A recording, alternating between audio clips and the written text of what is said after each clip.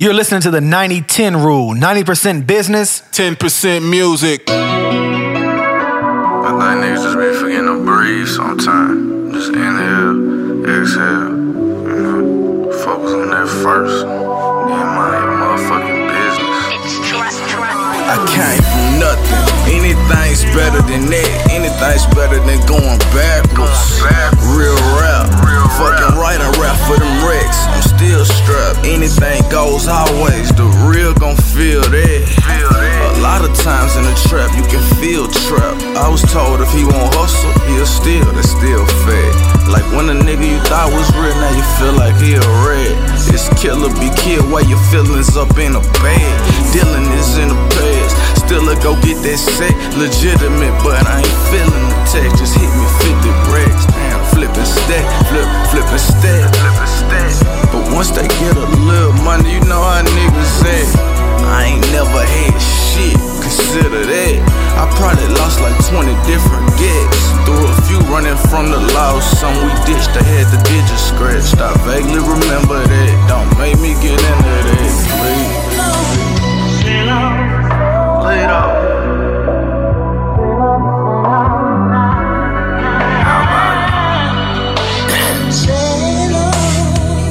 Yeah. I signed the deal I ain't want and I walked away with 290. 36 months with no album, but fuck it, I ain't complaining. Sometimes I hate being famous. Don't go nowhere with no banker. That's why I really hate flying, cause I can't fly with the iron. Ain't no permit, this shit I got shoot too many times. With all the shit on my mind, still tell my bitch I'm just fine. Who am I kidding? I'm lying, but I cannot take a bow.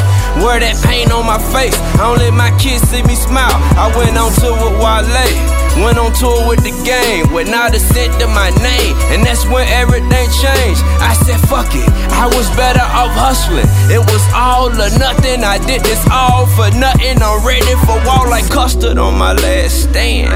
At the telly with that sack and a Mac 10, that in a 30 round Glock, you know how Max jam, or maybe you don't. You know when I'm on, I was born in hell and I plan on taking it home.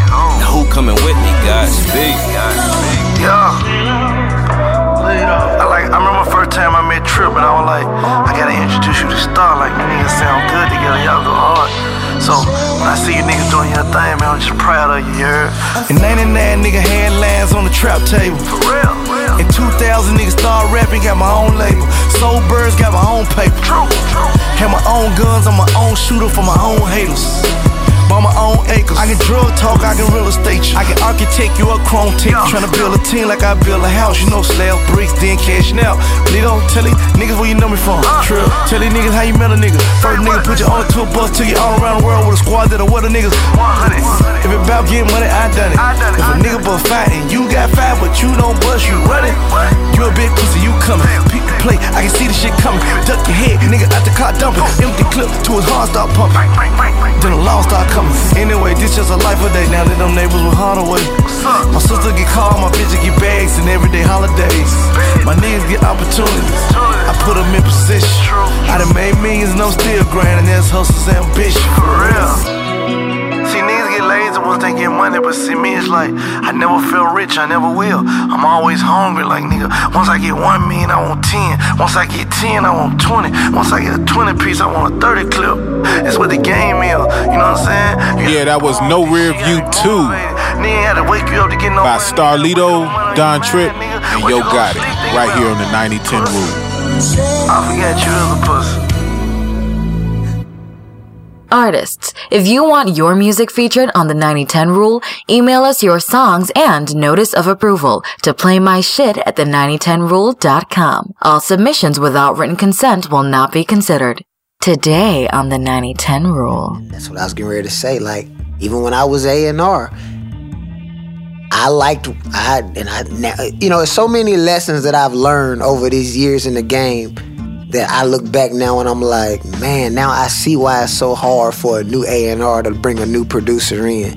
Because A&Rs and these label execs, they'll kind of get a team of people who understand the play. You know what I mean? It's just like sports. It's the play. You finna go, receiver, 10 yards, cut to the right. It's the play. Everybody know the play. Well, every time you start bringing somebody new in, they want to just kind of do something different. Instead of running his play, he gonna cut to the left and throw things off. As an A&R, you want your job easy. You don't want to have to be stressing out, because some young producer either didn't tell you about some sample or he trying to cause, y'all done talked about the situation before, but now when it's time to get ready to go down, now he done switched the whole situation up.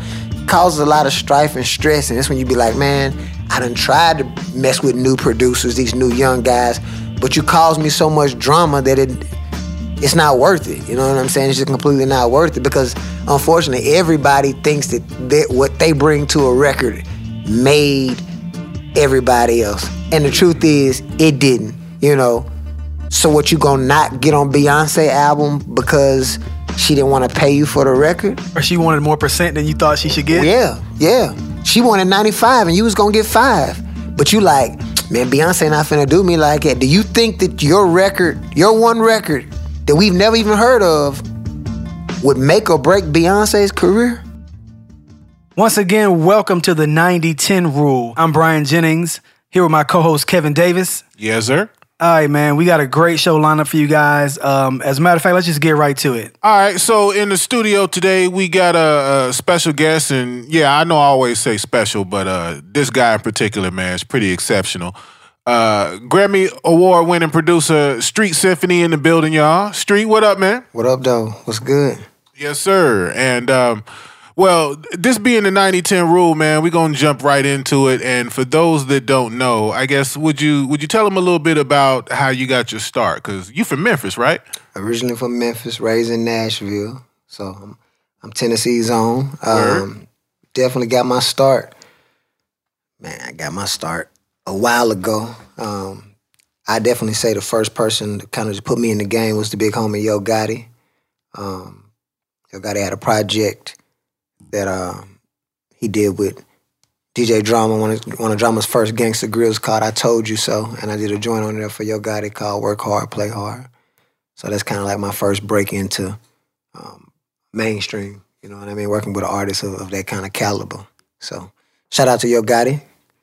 Big that. We here. Yeah.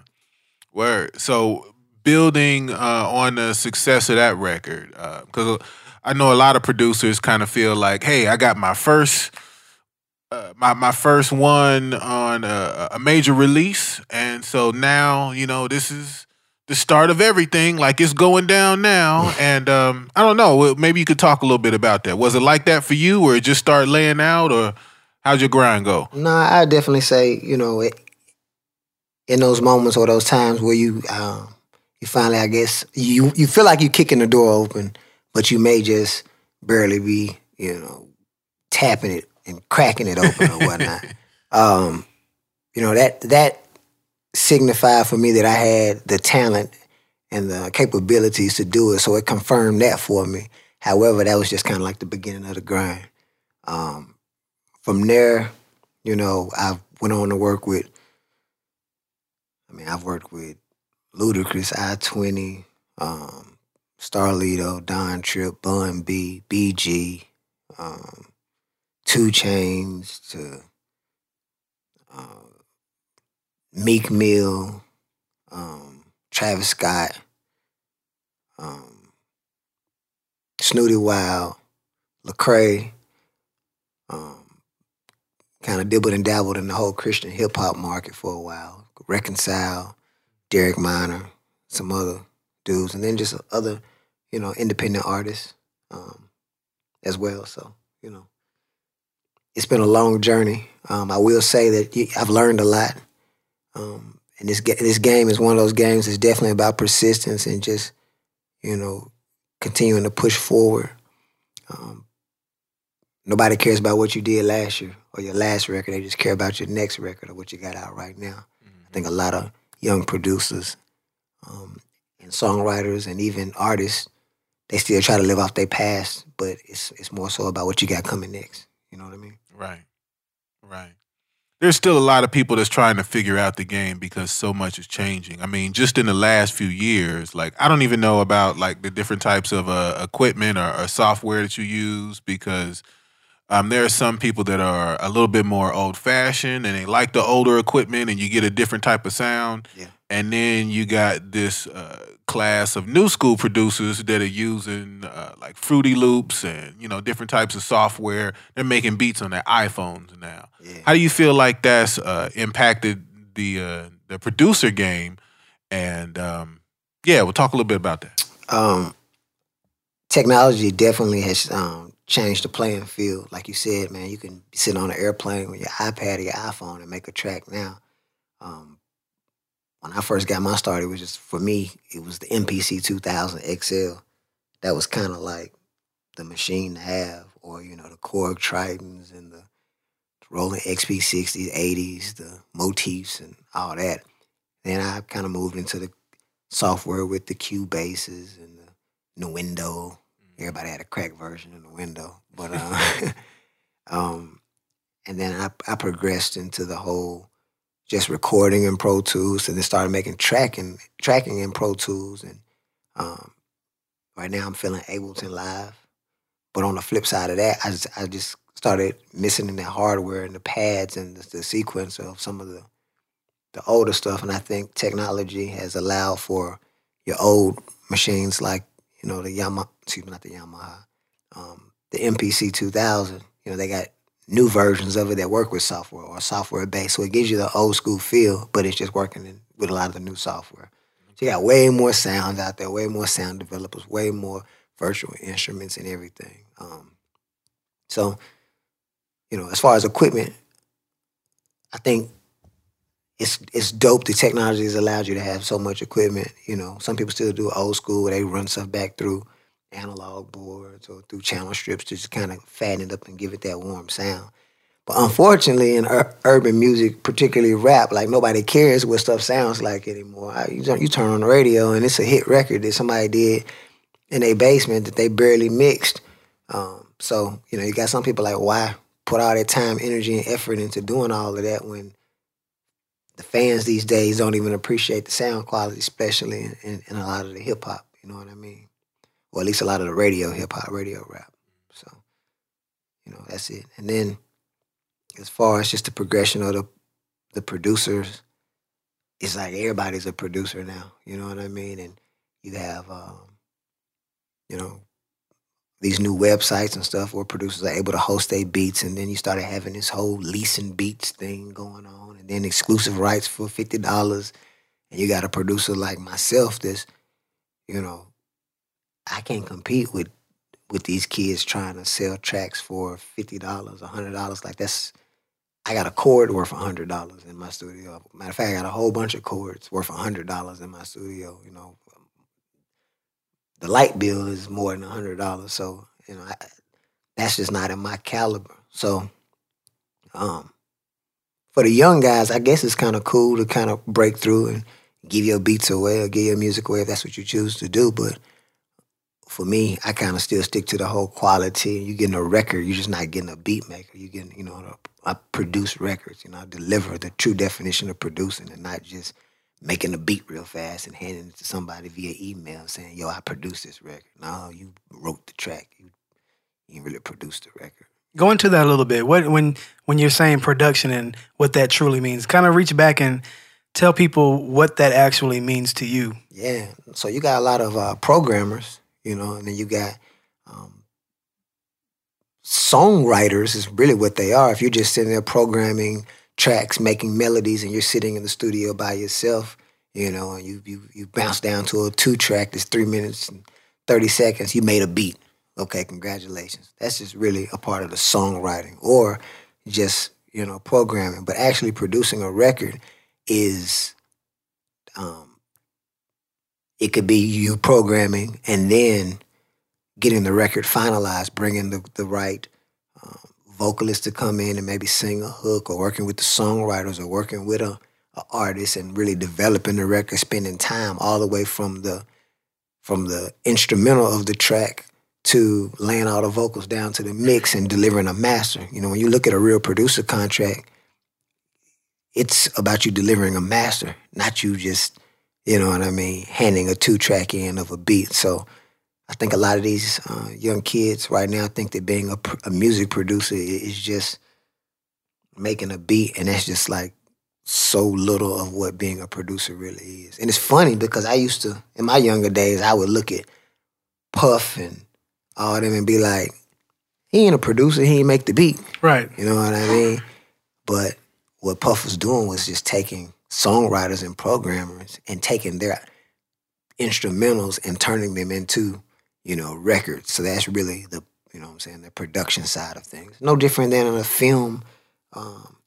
Somebody might write a book, but video, a movie producer is going to turn that book into a film and deliver a product that you can go sit down and pay about, what is it? What's the movies now? About $20? You know what I'm saying? To know where you go. Yeah. So, the actual viable product. So that's the difference between producing and, making beats. And like, for instance, I don't know how much Quincy Jones did on the Thriller album as far as playing instruments, but had he not been part of that project as the producer, it wouldn't have had the same sound, and it wouldn't have sold Thriller numbers. I can't say this about all the A&Rs, but there are a couple of old school A&Rs that are still out there that I feel like are producers as well, because they take these tracks that they get via email, and then they go and grab the songwriters, they go put it with the right artist. They may have somebody come around, they might call you and say, hey, can you add a bridge right here? Can you do this? Can you do that?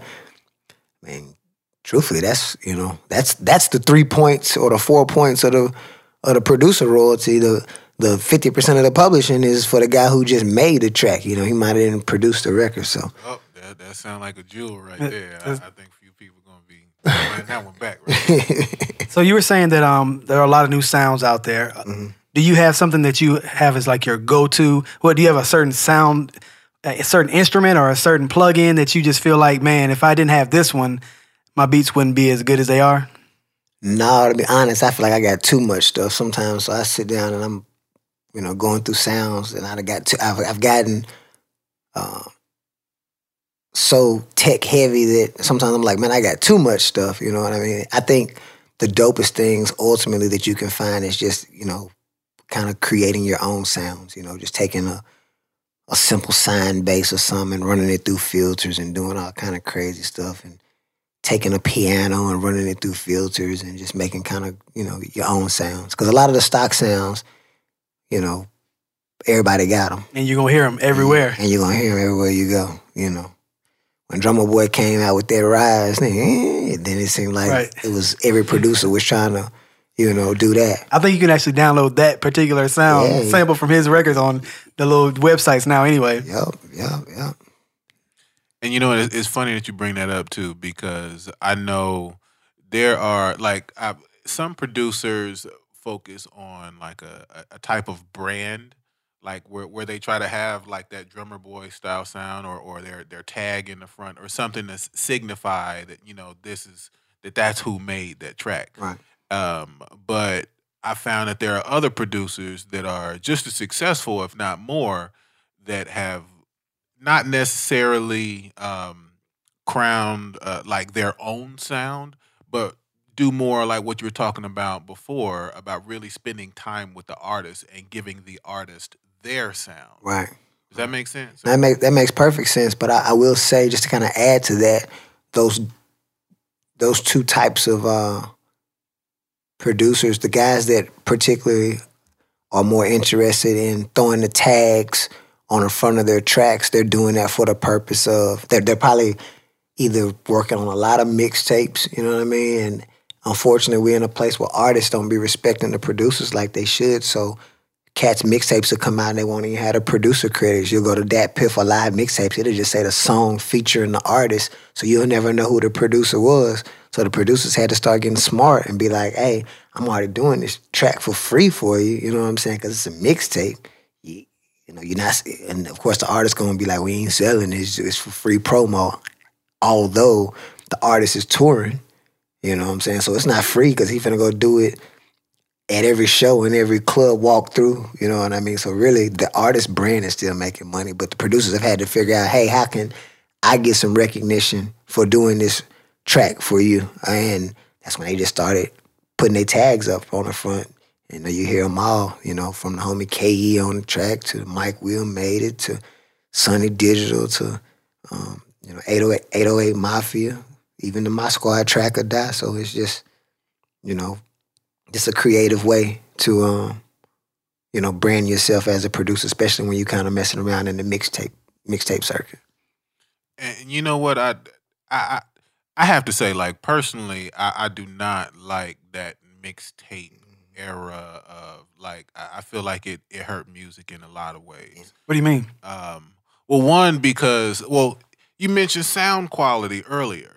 Most of the people that are putting out mixtapes, and then that they're giving away free, and so this is when they started to take more of those shortcuts and not put more effort and time and money into getting a good mix and a good master. Yeah. And that's where engineers started making some cuts too and selling them. Oh, I'll give you a good mix and master, which, that's a whole nother conversation. Yeah. And I agree with you. And Street, I want to get your opinion on this as well. But that's kind of contradicts what hip hop is and what it was. Like, hip hop was the middle finger at society and at structure and at rules. So, like, not liking mixtape era music is almost like not liking hip hop in a way. No, I think we got too pretty with it. No, I won't say that at all. I mean, everybody's entitled to their opinion, of course, but I'm mad. I mean, I say this because I feel like when it became cool to give away free music, the value for the music dropped. Definitely. And so not only did the quality drop, but the value drop, and to the point where the fans now, they appreciate good music, but it's so fucking rare. Right, but you know what I'm saying? But I think you're missing what I'm saying. I'm talking about if you go back to the beginning of hip hop. The whole idea was, at this time, you had to have a band. You had to have a group to get on stage and perform in any of these things. What rap was we don't need to do any of that stuff. We're breaking all the rules. We're going to get a DJ. He's going to spin your record that you went in the studio and perform with your band, and we're going to hit a break beat, and now we have a whole nother art form. And it was kind of like saying, we don't need those rules. We don't need any of that stuff. We're just going to do it our way. And I think that this is the evolution of that. It may be a negative evolution in some ways, but it's the evolution of that. We don't have enough money to do it ourselves. Record companies have been robbing us forever. So you know what? Let's just change the rules.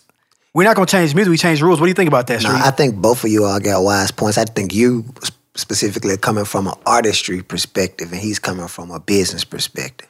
So, like, you're talking about new ways to kick the doors down and not having to go through the traditional system, and he's talking about the value of the creators has diminished. You know what I mean? And ultimately, at the end of the day, to me, I think that hip-hop is just in such a selfish place right now where it's just really all about the artists anyway, the songwriters. Let me not say hip-hop, urban music, period. You know what I'm saying? It's the creators of urban music are just suffering right now.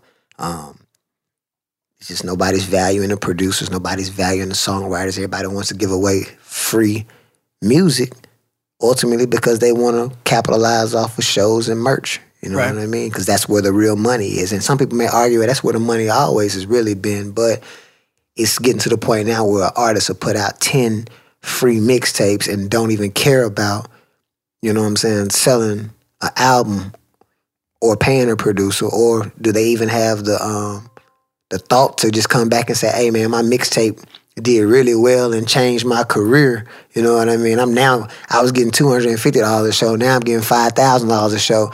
Let me throw you $1,500 or let me throw you $2,000 just to show you I appreciate you. It ain't none of that happening. It's just everybody's selfish and just trying to get it, on their own. Yeah. That makes sense. Now, with some of the artists you came up, though, I mean, because, like, you didn't always work with, top-of-the-line artists. So, like, on the come-up, you built relationships with people. Yeah. And I'm assuming that they would have at least, looked out for you or had some type of conversation at some point. It just depends on the artist. When an artist feels like he's when an artist starts feeling like he's letting you up. Well, or he feels like he's bigger than you and he's letting you on to his project, it becomes a leverage game. He's like, man, well, who are you? I'm blah, blah, blah, blah, blah. And my last album went gold or whatever it may be, and I'm finna let you get an opportunity to break on my project. I mean, I'm hearing stuff these days where, you know, producers are telling artists, use one of my tracks on your mixtape and we'll shoot the video too for you, Mr. Artist, because everybody wants an opportunity to get one of those 12 or 13 tracks on a major artist, you know what I mean? A major artist or a bubbling artist project, you know. It's just. I just heard that last night, actually. Yeah, it's a whole nother game. I mean, but then producers are starting to do weird stuff like sell beat collabs. Producers are saying, hey, you can, other young producers, I'll let you collab with me for $500, and then you can say you got a beat with me. I mean, it's all kind of weird new stuff going on, but I'm a firm believer of the people that do good business and do business right is the ones that rise to the top. The people that try to hustle and get over, you know, they may have a quick fame, you know, and they might do their thing for a little while. It's like an athlete on steroids. Yeah, you killed it, and then now you washed up, you know what I mean? So I think the guys that have longevity are the guys that have good relationships and they value the relationships and they, you know, they look out and take care of their producers. So I'm always an advocate for you got to take care of your producers. You know what I mean? When you look at some of the most successful people in hip hop right now, they all still attached to their producers. Arguably, or I'm not even gonna say arguably, hands down, I would say that Drake is probably the hottest in the game right now. And Drake yelling, me and 40 in the studio, you know what I'm saying? He said 40, Boy Wonder, that's the same producers he been banging with since day one, which means they must be happy, they must be eating, they must feel bossed up, so they want to continue to commit and go hard for Drake. They want to give Drake their newest music. I was a part of a situation to where a specific producer did a record and then let another artist use the track, and then the track ended up being for Drake, and they called the other artist back and was like, hey, this is finna be a record for Drake, you know what I mean? You can't use it no more. And the other artist was like, what? You know what I mean? But it just goes to show, you know, in my opinion, that it looks like he was just like, yo, this is my guy that I've been banging with for the longest, and he wants the record. And I don't know whether it's the case of the check wasn't cut or what, but Drake ended up having the record. So, you know, that loyalty and those relationships and taking care of your producer goes a long way. I know for me, when I got certain artists that I'm like, yo, I just made something crazy. I want you to be the first person to hear it before I let anybody else hear it. You know what I'm saying? And that's kind of the same way. But that only comes when you got those guys that's cultivating the relationships with the producers and taking care of them. So, you know, speaking about longevity, how do you feel about the situation where now tracks are just submitted? So you may just blindly send some tracks to somebody and maybe one or two of your records get picked up and the others don't. But how do you feel about one producer doing an entire project? So like Kendrick Lamar's producer work, like you were saying, Drake has basically one sound throughout how do you feel about that? Do you think it's okay to have it disconnected, or would you prefer to be the entire producer on a project? Well, I think what we're witnessing is, and I think it's actually good for producers, is to get back to the way it was going down when Timberland had Aaliyah and Missy, and Dr. Dre had Eminem and 50, you know what I mean? To where you got one producer, you know, again, somehow, some way, the producer and A&R world is starting to kind of get like in this weird gray area. But you know, back in the day, it was kind of more so the producer was overseeing the musical project, kind of executive producing, as well as not just making the beats, but kind of finding the tracks and stuff that he liked from other programmers, as we said earlier, or songwriters or whatever it may be, and kind of cultivating an overall sound with an artist. And that's kind of what I guess today's current A&R tries to do. But I'd say back in the day, the A&Rs were just some guys with shirt and ties trying to keep a budget low, you know, really didn't know much about music. They might have been good, friendly people or good people or good at financing or whatever, or finances, you know. And I think nowadays you got A&Rs that don't really understand how much of an old school producer that they really, you know what I'm saying, are or were. So I feel like that's good for the game. I feel like I wouldn't say necessarily just one, but definitely that team, you know what I'm saying, cultivating that sound. But that comes from producers and artists starting together from scratch and building a sound and a brand together. And I think that's the, and this is probably gonna be my biggest gem of the night. That's the only way to do it now. If you want to be a producer and you're gonna sit, because you're gonna play out after a while. If you're gonna just go home every day, roll up or whatever you do and make beats, you probably got 500 beats sitting in your computer that nobody's using. After a while, you're going to start getting frustrated. Your creativity level is going to decline. I get excited every time a record of mine is released. It makes me want to go out and do something else. My homie Don Tripp, his album just came out yesterday. I got 2 joints on there. Man, I'm ready to go. You know what I mean? I'm hearing my music. I'm watching the comments on Twitter, Instagram, blah, blah, blah. I'm like, okay, yeah, I'm excited again. You know what I mean? But those long gaps in periods of 3 or 4 or 5 months where ain't nothing happening, those is funny times for a creator just in general, because you need to hear the public's response. You need to feel that. So ultimately, I would suggest new rapper, new producer, y'all get together, build this thing out, and come up together. I was just talking to somebody a minute ago. It seems like all the hit records in hip-hop, besides for the super-duper stars, have been these brand new artists kicking the door open with some new producer you never heard of. I mean, the number 2, I think it's number 3 this week, record in the country is the Trap Queen record that, we're not talking about number 3 on hip-hop. We're talking about number 3 in the country. Right. I think it was 1.7 million singles sold right now. And I never heard of this producer a day in my life. Me neither. And I had never heard any Fetty Wap song ever a day in my life. That's 2 brand new people that got together and pow, you know. I accumulate 1.7 million singles to whatever 12 by 1.7 million is for albums, you know what I mean, for albums. So, right. So, you know, that's good money at the end of the day. Yeah, that's a lot. And that's a lot of publishing. So that producer is going to get a very nice publishing deal, and that record is going to make some serious money and change some lives. So as long as his paperwork is worked out. As long as the paperwork was worked out. But let's talk about that. Yeah. Tell us about the producer paperwork. How does that look? What if you had to just generalize it and give people an idea of what they need to be cognizant of? All right. So I think I'm in a special position because I've been a producer, but I've also been the vice president of A&R at a label as well too. So I can tell you from a business side perspective and how a label looks at things opposed to how a creator looks at things. And I have to balance them. And I found myself having to balance them when I was an A&R as well. But producers definitely need to always get an attorney involved when it comes to a contract. It don't need to be a real estate attorney. It don't need to be, you know, your uncle who went to law school for 2 years and dropped out. You need to get, you know, an attorney. If you can't afford an attorney, get a reliable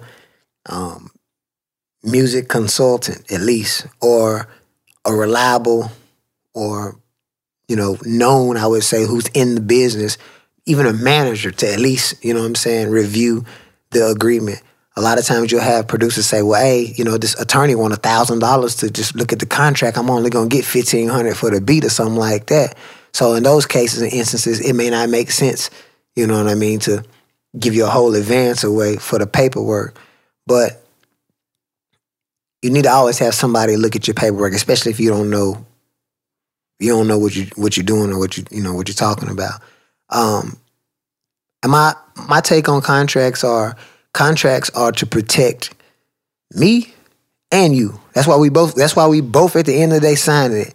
So whenever I hear people say, they put me in a mess up situation and all those kind of things, I don't really have too much sympathy for those situations because you signing it. You know what I mean? You having an opportunity. Matter of fact, most agreements that I see, the last paragraph says that you understand you are in a binding agreement and you have had an attorney look at this. Right. So when you sign it, you said that you had that. And at the end of the day, labels are banks trying to, flip some money, you know what I mean? And everybody's got overheads and costs and, You know, it's a lot of other stuff that goes into it. So definitely, you know, get an attorney, man. You know, get somebody.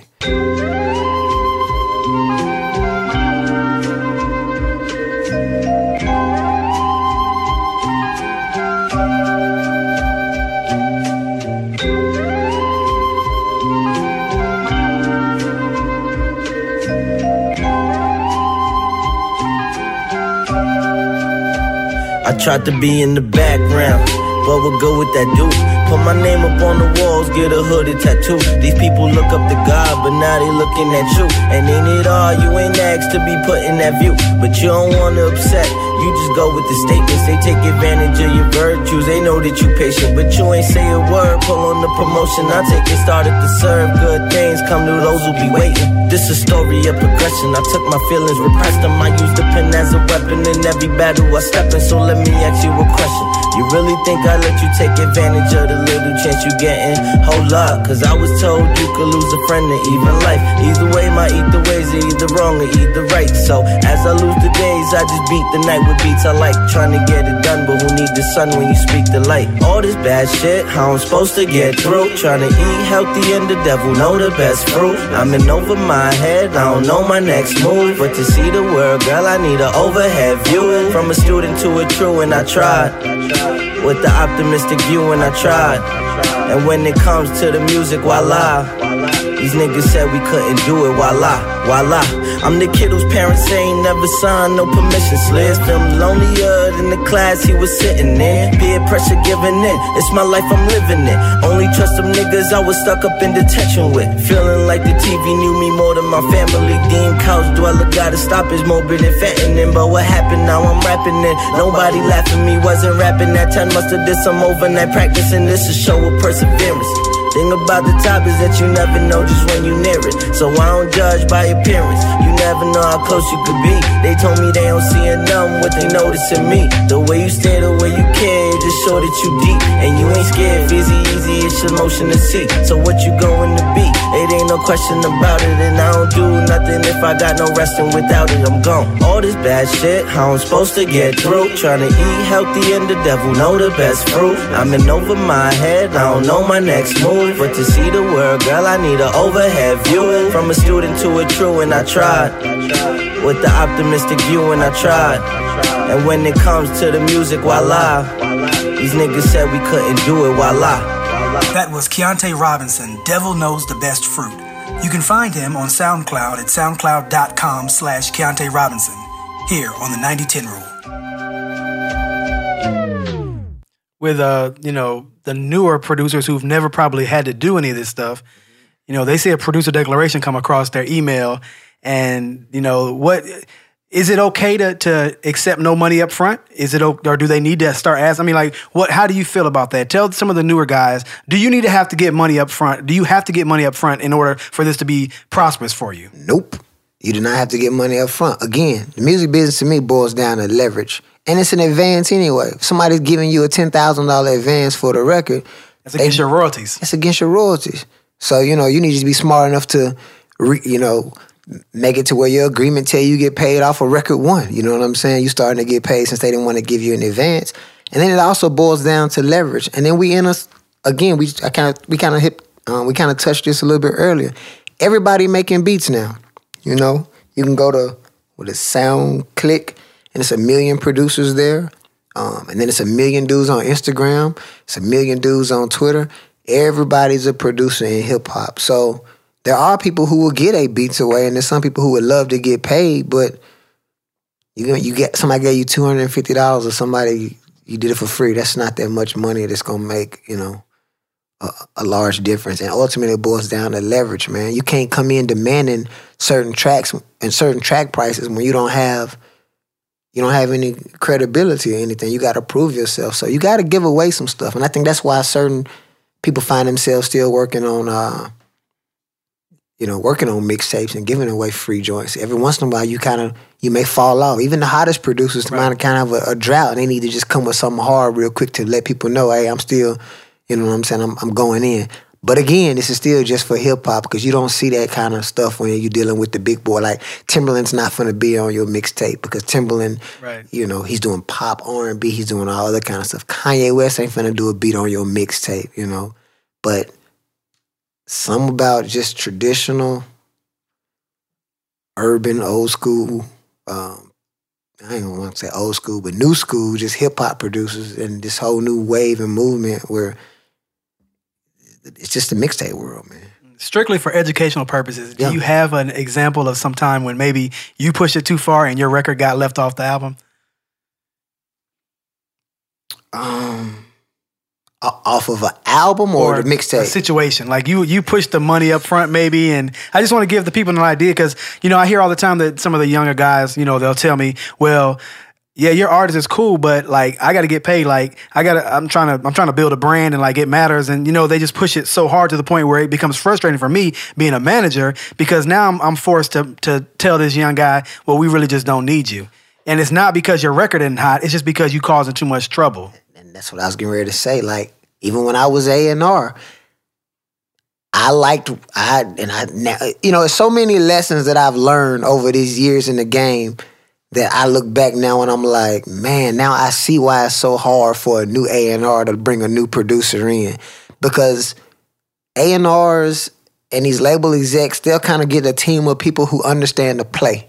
You know what I mean? It's just like sports. This the play. You finna go, receiver, 10 yards, cut to the right. This the play. Everybody know the play.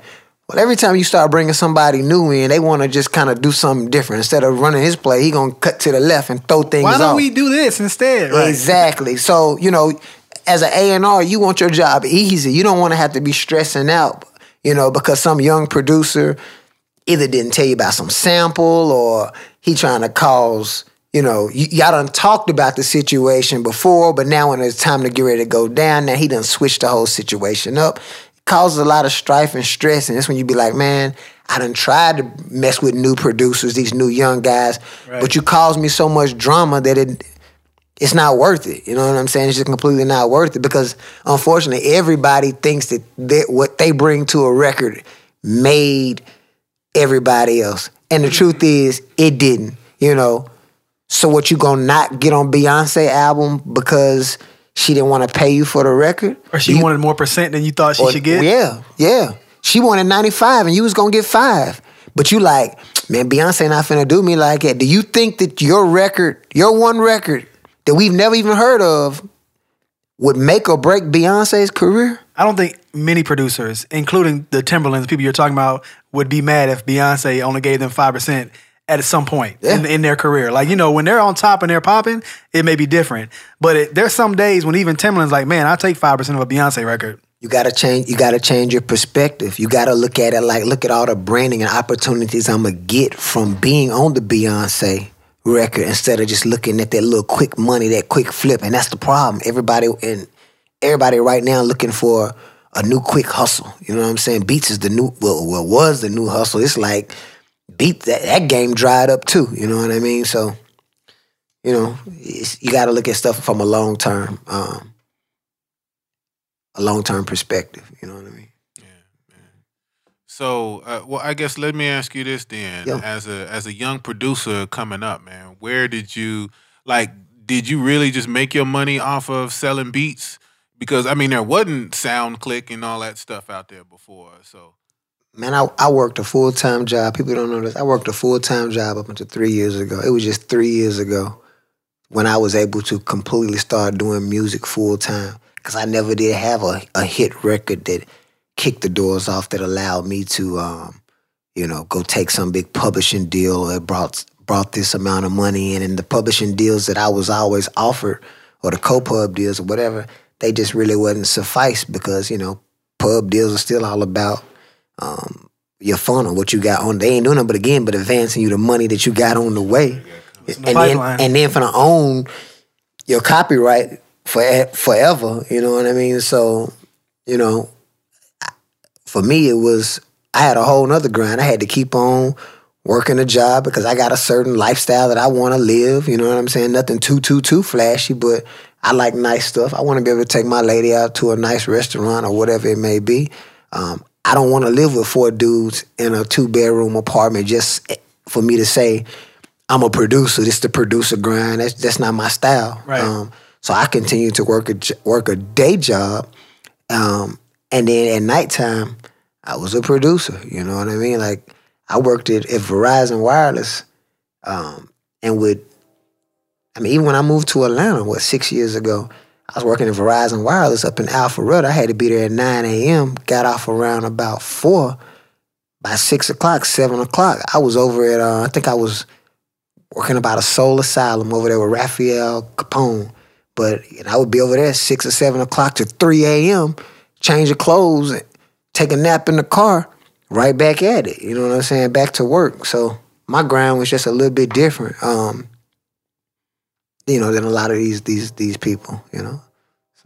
Man, it's even dope of you to say that, man. Yeah. Like brave, because nobody in the music industry wants to admit to having a regular job on the side. Like everybody just wants to be self-made, and I just appeared rich because I'm in music instead of taking the time and doing the work, man. So like that's dope. Yeah, man.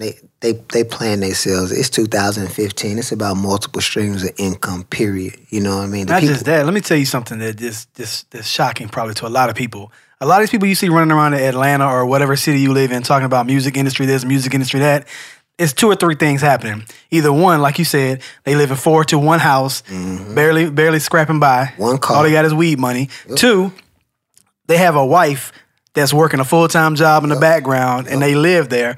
Or 3, they really put a lot of work in by working that job and finally had a chance to quit. That's really the only 3 things that are happening. There's so much going on behind the scenes. There's a lot of smoke and mirrors. But the idea of being idle rich off of music is not as realistic as you may think it is. So don't get frustrated if this is happening. This is a testament to that right here. This brother Street is giving us the exact same thing right now. Yes, you may have to work a job, but don't just look at everybody else and assume that by counting their money, you can figure out why is it for them so easy. It's not as easy as it looks. There's a lot going on behind the scenes. I remember when I was living in Houston, right before I came to Atlanta, and I was just like, man, I'm finna just go in, bump it. I'm gonna quit my job. I'm finna move to Atlanta. I'm finna get out there and just grind.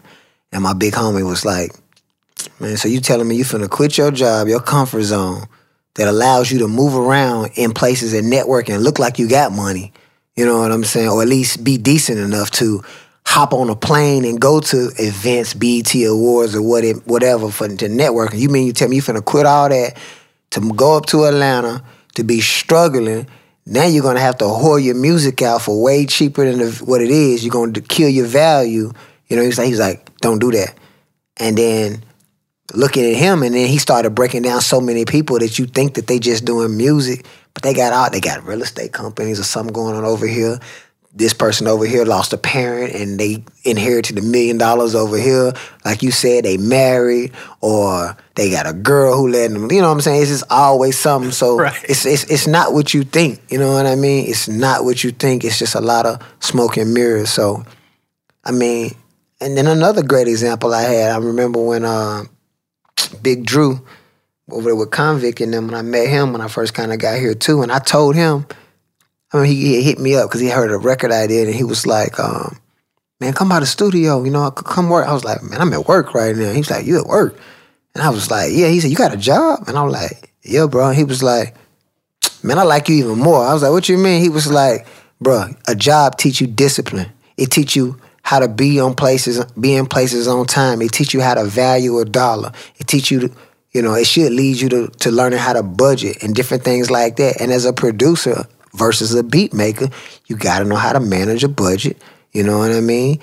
You got to know you need to have, be prompt, be on time. That's your professionalism. It ain't just about being cool, smoking big blunts and sitting in the studio, you know what I'm saying, trying to swag or whatever you consider yourself doing. Be a businessman. It's a business. Matter of fact, to any producers listening, if you ain't got an LLC set up or sole proprietorship or something, you not no producer anyway because you ain't got no business. A label can't even do no business with you. You ain't got no publishing company got set up. You ain't got no you don't got nothing going.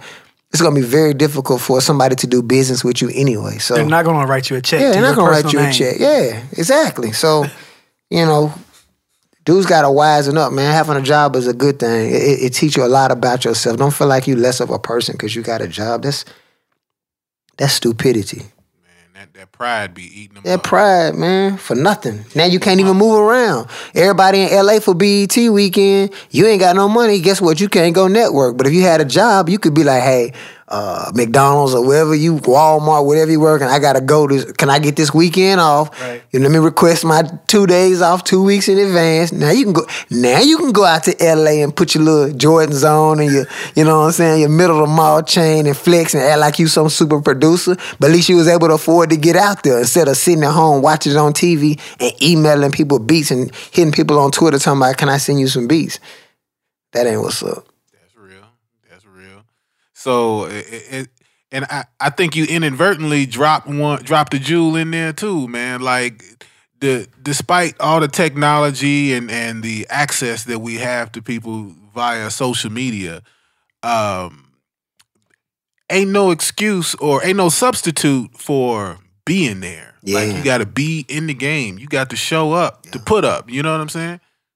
Yeah. No, it's not. I mean, man, I got countless stories of me sending through the email A&Rs, you know, tracks and I done sent like 30 tracks or something via email to an artist before.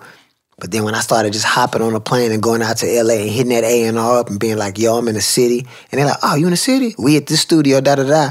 Like literally countless stories with Meek Mills, with Gotti's, with you name it. By the time I done got to the third beat on play, they like loaded up and they in the studio recording. You see what I'm saying? It's something about that face-to-face presence and being able to kind of like you gotta feel me, you know what I'm saying? Like hearing the music one thing when they mind is on a million other things and they not really paying attention. You know, your beat playing in the background, but they arguing on the phone with their girl or something, like they gonna miss it. When you right there and you can direct their attention and give them the, you know, you might just hit them with a delivery style or a flow for how they could ride the beat or something. They can feel that energy, you know what I mean? Because a lot of selling tracks and selling production is energy related, you know, what your energy feel like. People buy into that. So being there in person, man, that's a super crucial thing. You know what I mean? It also helps your record come out better. You know, I learned a lot of that from the big homie C-Note. C-Note, man, I watch how C-Note move around Atlanta, be in the studio with C-Note.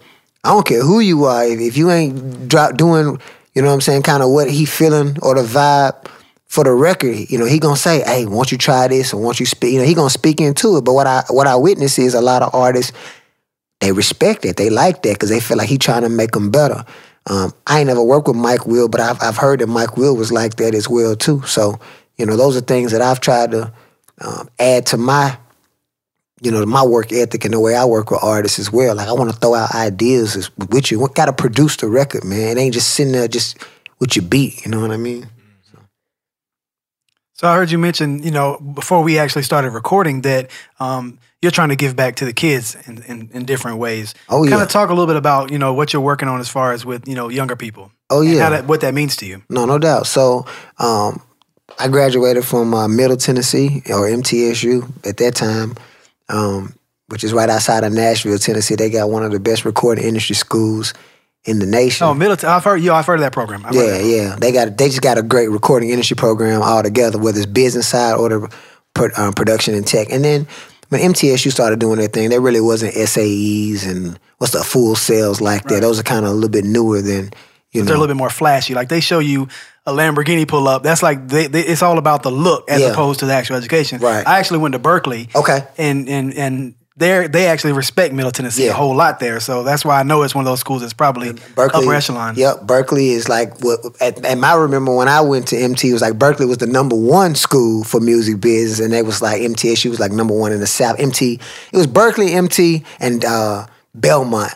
Those were your kind of your recording industry schools or whatnot. But I graduated from MT, so you know this year after winning the Grammy, you know. They were really in contact with me, and they came and they honored me, did an honor day. I spoke to a lot of the up-and-coming students, but on the flip side, you know, I know the MTSU, at least when I was there, a lot of the business and a lot of the things were more so focused on from the aspect of Nashville, which is country music and gospel music or whatnot, not a lot of hip hop and kind of urban music. So what I did was, one, I've been a big advocate for them to start just recognizing and respecting hip hop even more, which they're totally embracing it. So shout out to MTSU for that.